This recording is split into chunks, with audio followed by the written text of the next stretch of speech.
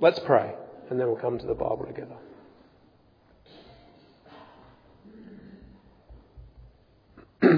Our Father, we do thank you for your word, the Bible, for its honesty, for its clarity on issues that are real and that speak to our life in your world.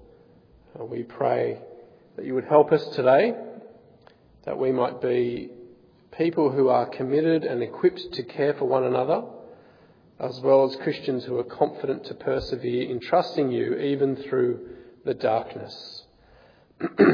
We pray that you would be especially close to anyone who's struggling today. And I pray that whatever's untrue or unhelpful in this sermon, that we'd all forget it. Whatever's true and helpful and from you, that we'd all remember it and take it to heart. And we pray this for Jesus' sake. Amen.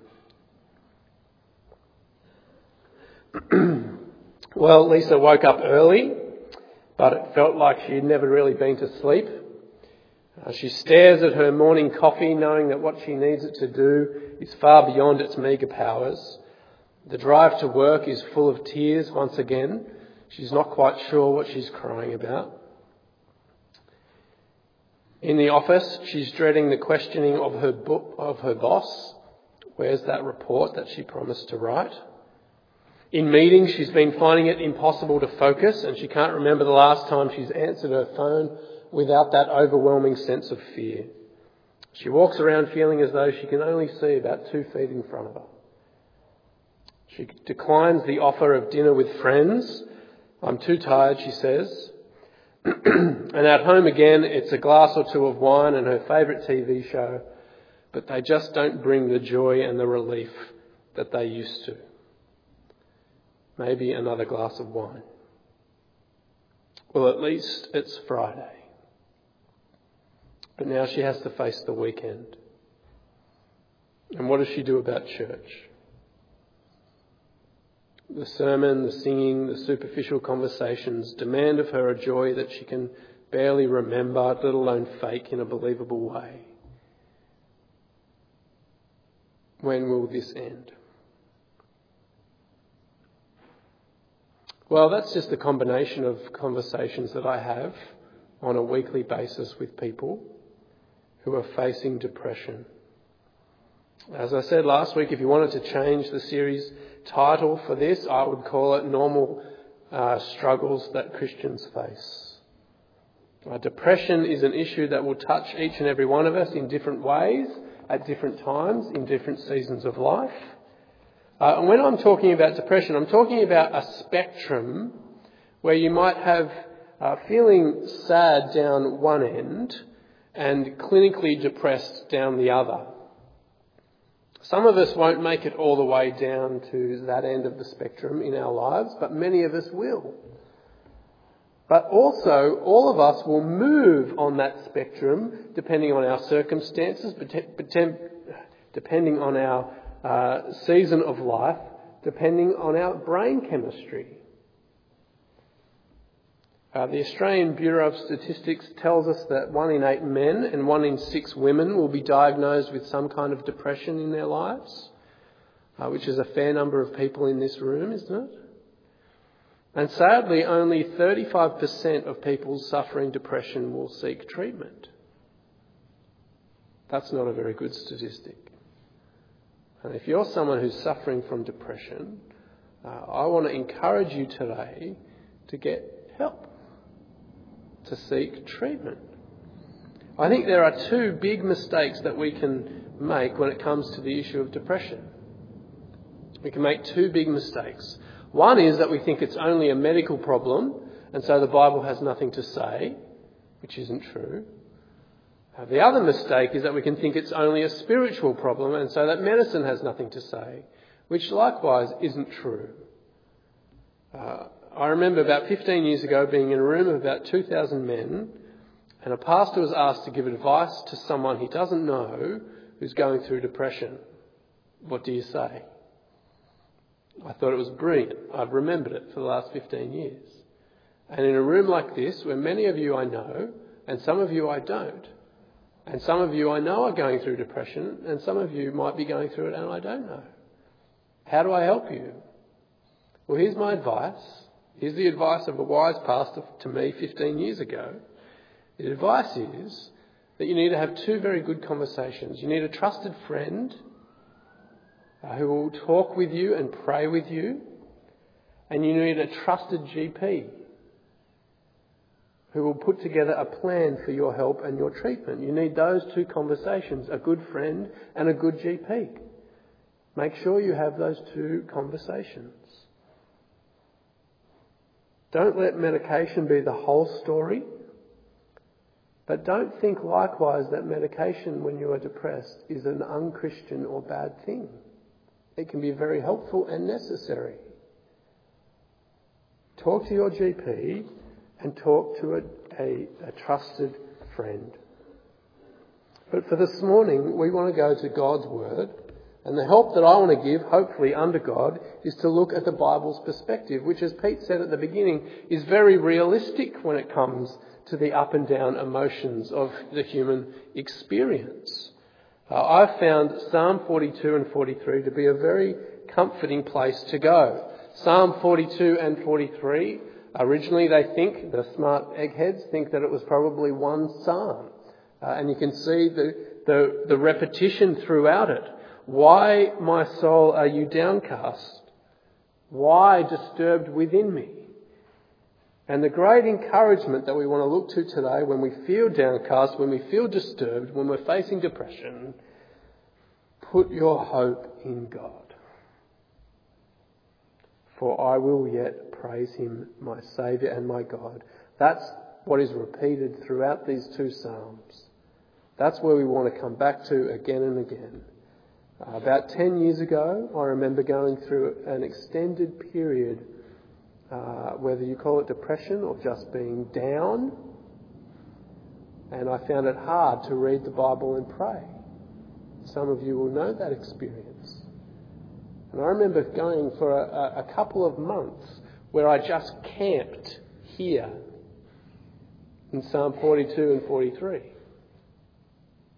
Praying again and again and reading again and again.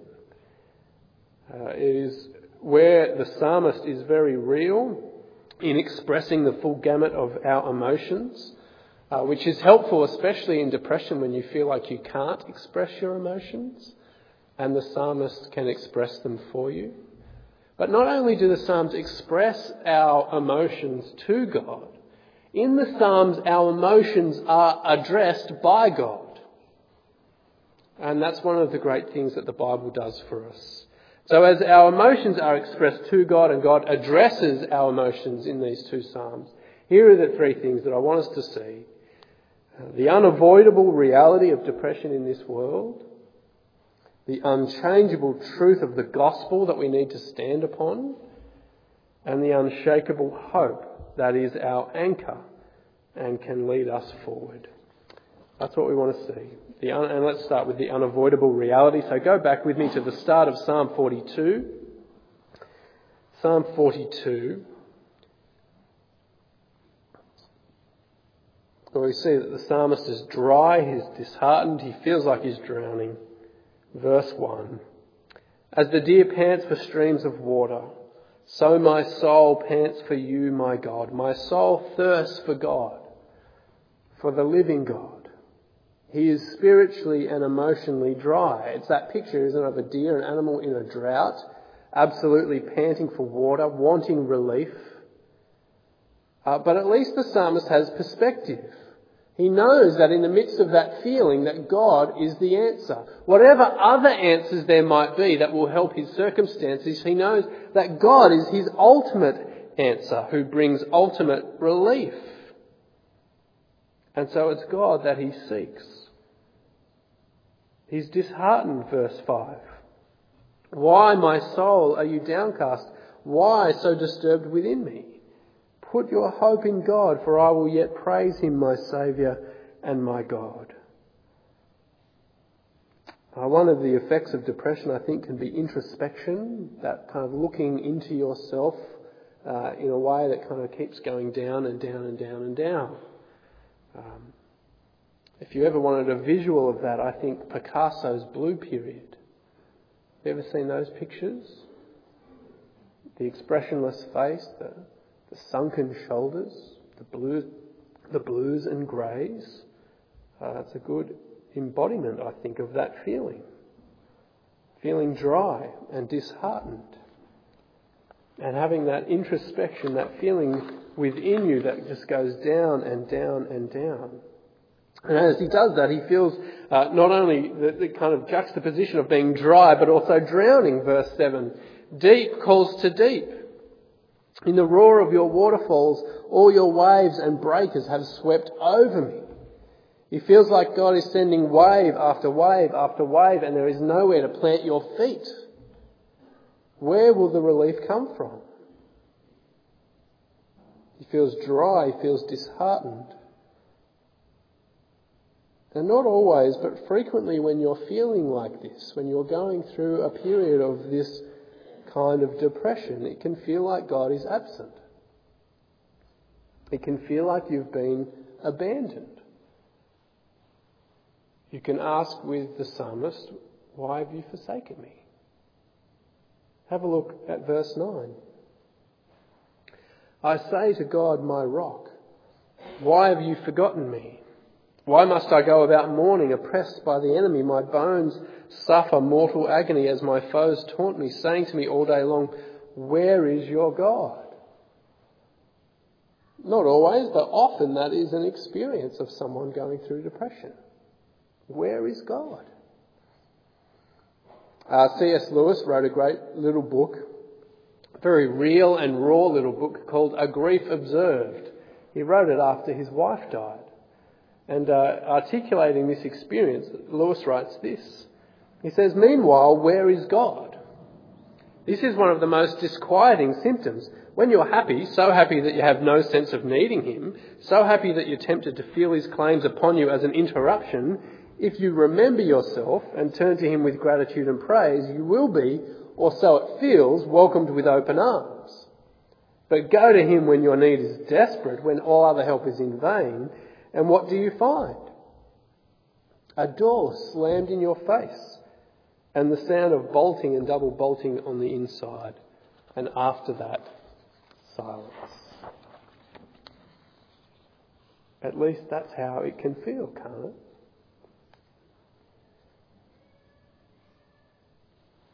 And one of the questions we need to ask ourselves is, when that feels to be the case, what should we do? Where should we turn? One of the challenges, I think, when we feel like that, or when a loved one feels like that, one of the challenges is to try to move away from that introspection. The unhelpfulness of going down and down and down in that spiral within yourself. The challenge, which can be very hard in the midst of feeling that way, is to take a step in the direction of God's unchangeable truth. Introspection is a symptom of depression where you can't see beyond how you're feeling.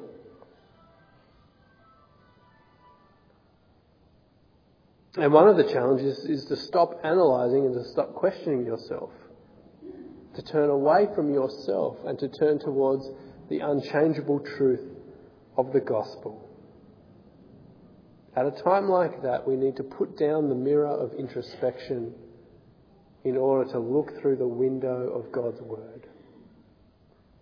We need to put down the mirror of introspection and look through the window of God's word. And when we look through that window and God takes us to the cross, we're reminded of that unchangeable truth that is bigger than our brain chemistry, that is bigger than our circumstances, that is bigger than our emotions. The unchangeable truth that Jesus is a man of sorrows, familiar with our suffering, and that he came to do something about it.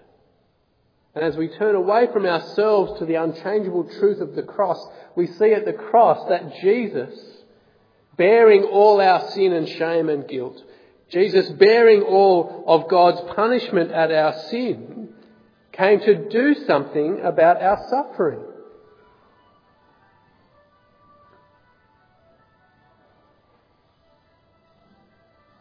Do you remember on the cross, Jesus took the words of Psalm 22 on his own lips? When he says, my God, why have you forsaken me? That cry of dereliction, that cry of God forsakenness that you might feel at some points. When we look away from ourselves and look to the cross and hear Jesus cry, my God, why have you forsaken me? We're reminded of the unchangeable truth that at the cross Jesus was forsaken by God. So that you can know for sure that you haven't been. That Jesus was forsaken by God on the cross so that you can know for sure that you haven't been.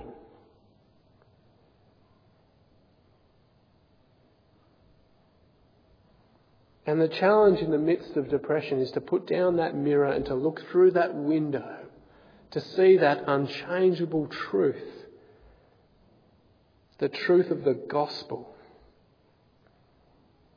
And when the psalmist feels dry and disheartened and like he's drowning, that's what he prays God would do for him.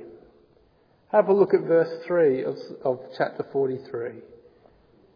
Verse 3 of chapter 43. The psalmist says, send me your light and your faithful care, let them lead me.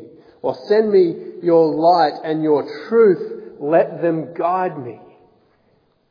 Let me see through the window of your word the truth and the light that will bring me to your holy mountain, to the place where you dwell, that will bring me back to you, Lord. That his word might be the rock that you stand on and the light that leads you forward in the midst of your darkness. Martin Lloyd-Jones, in his book, Spiritual Depression, he writes this. He says, the main trouble in this whole matter of spiritual depression, in a sense, is this, that we allow ourselves to talk to us instead of talking to ourselves.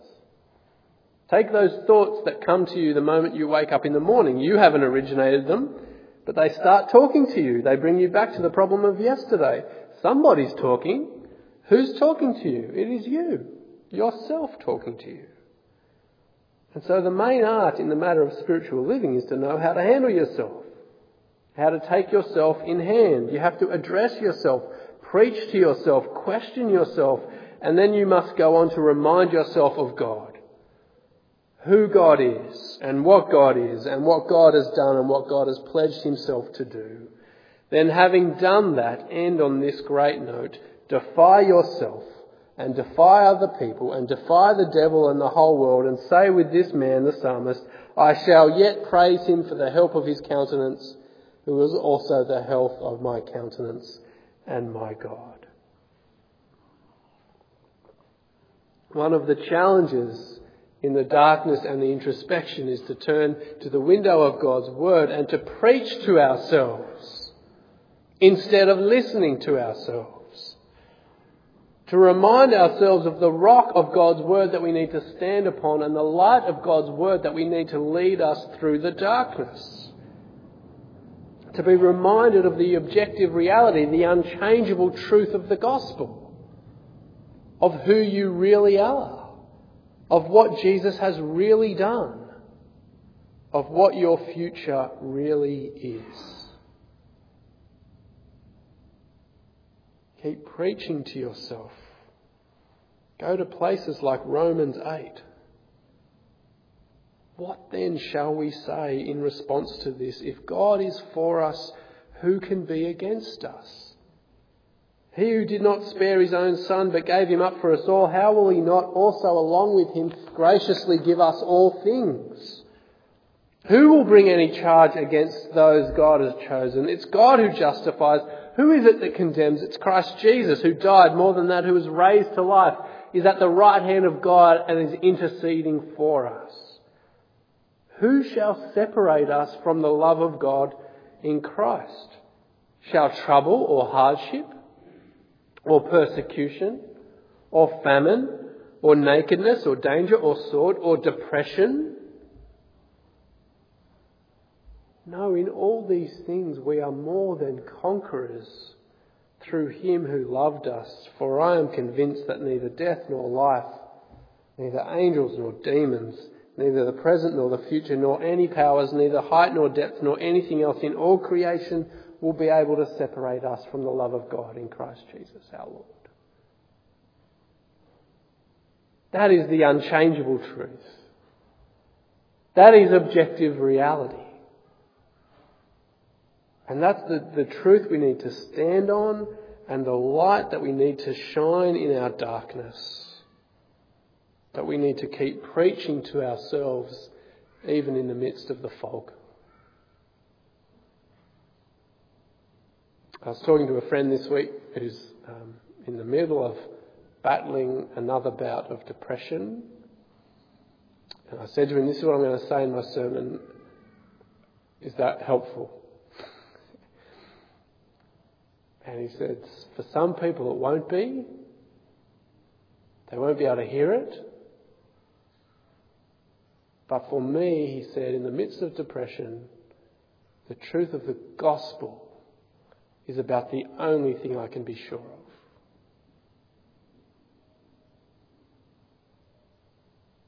And so cling to it. Stand upon it. Rest in it.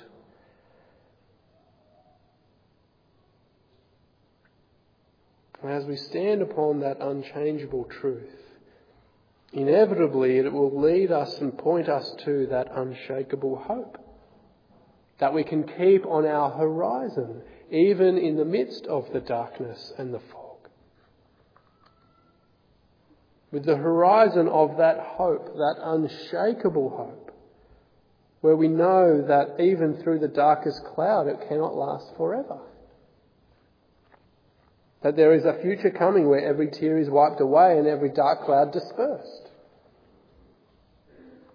That is the hope, that is the anchor in the storm.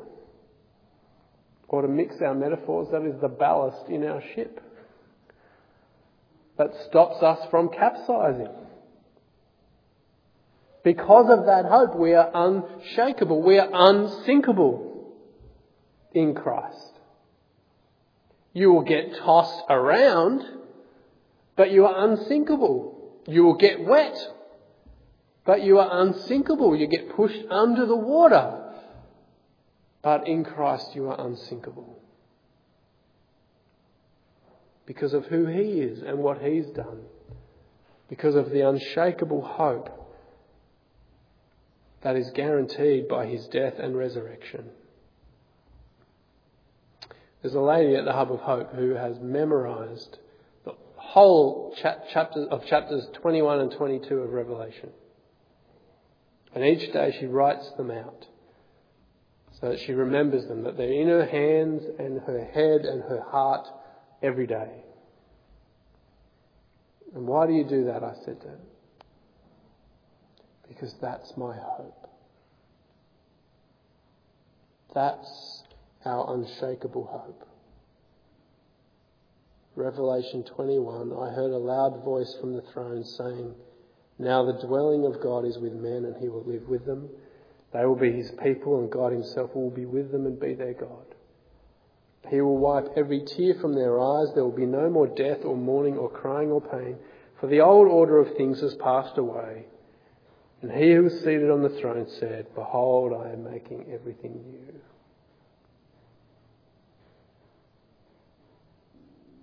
Friends, for some of us, we will just go through seasons of feeling down and sad. For others of us, we will go through seasons of depression. And for some of us, we might be depressed each day we're given on this earth. But we can be assured of this truth, that Jesus is making all things new. And every tear will be wiped away and every dark cloud dispersed in the joy of his eternal kingdom. And until that day, in the midst of that unavoidable reality, we need to stand on the rock of that unchangeable truth and fix our eyes on that unshakable hope that we have in the Lord Jesus. William Cowper was a great hymn writer, and He suffered terribly from depression all of his life. He attempted to take his own life a few times. But he had a great friend who cared for him in the midst of his depression, named John Newton, who wrote Amazing Grace. Cowper's depression was never resolved.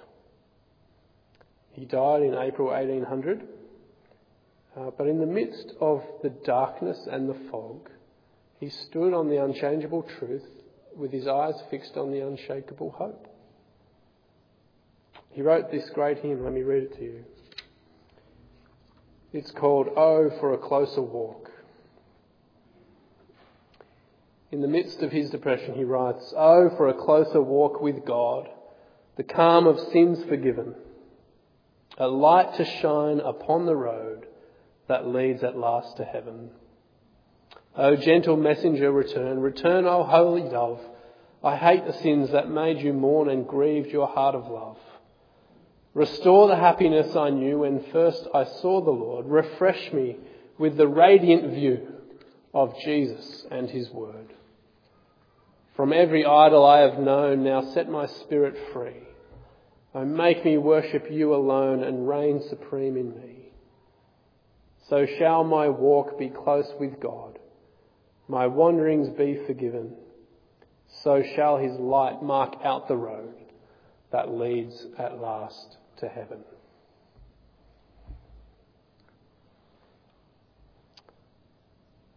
I don't know where most of you are at today. I do hope you'll come and pray with me or Joss or Pete and Emma. And that you will fix your hope on the Lord Jesus, even in the midst of the darkness. The hope that even when you feel forsaken, he will be with you. That even when you feel joyless, that there are eternal pleasures at his right hand. But when you feel like everything is hard, he will be your protector and your provider. And when you feel like your tears are your food, he will wipe them away as you share in his heavenly banquet forever. Why are you downcast, O my soul? Why so disturbed within me? Put your hope in God, for I will yet praise him, my Saviour and my God. Let's pray together.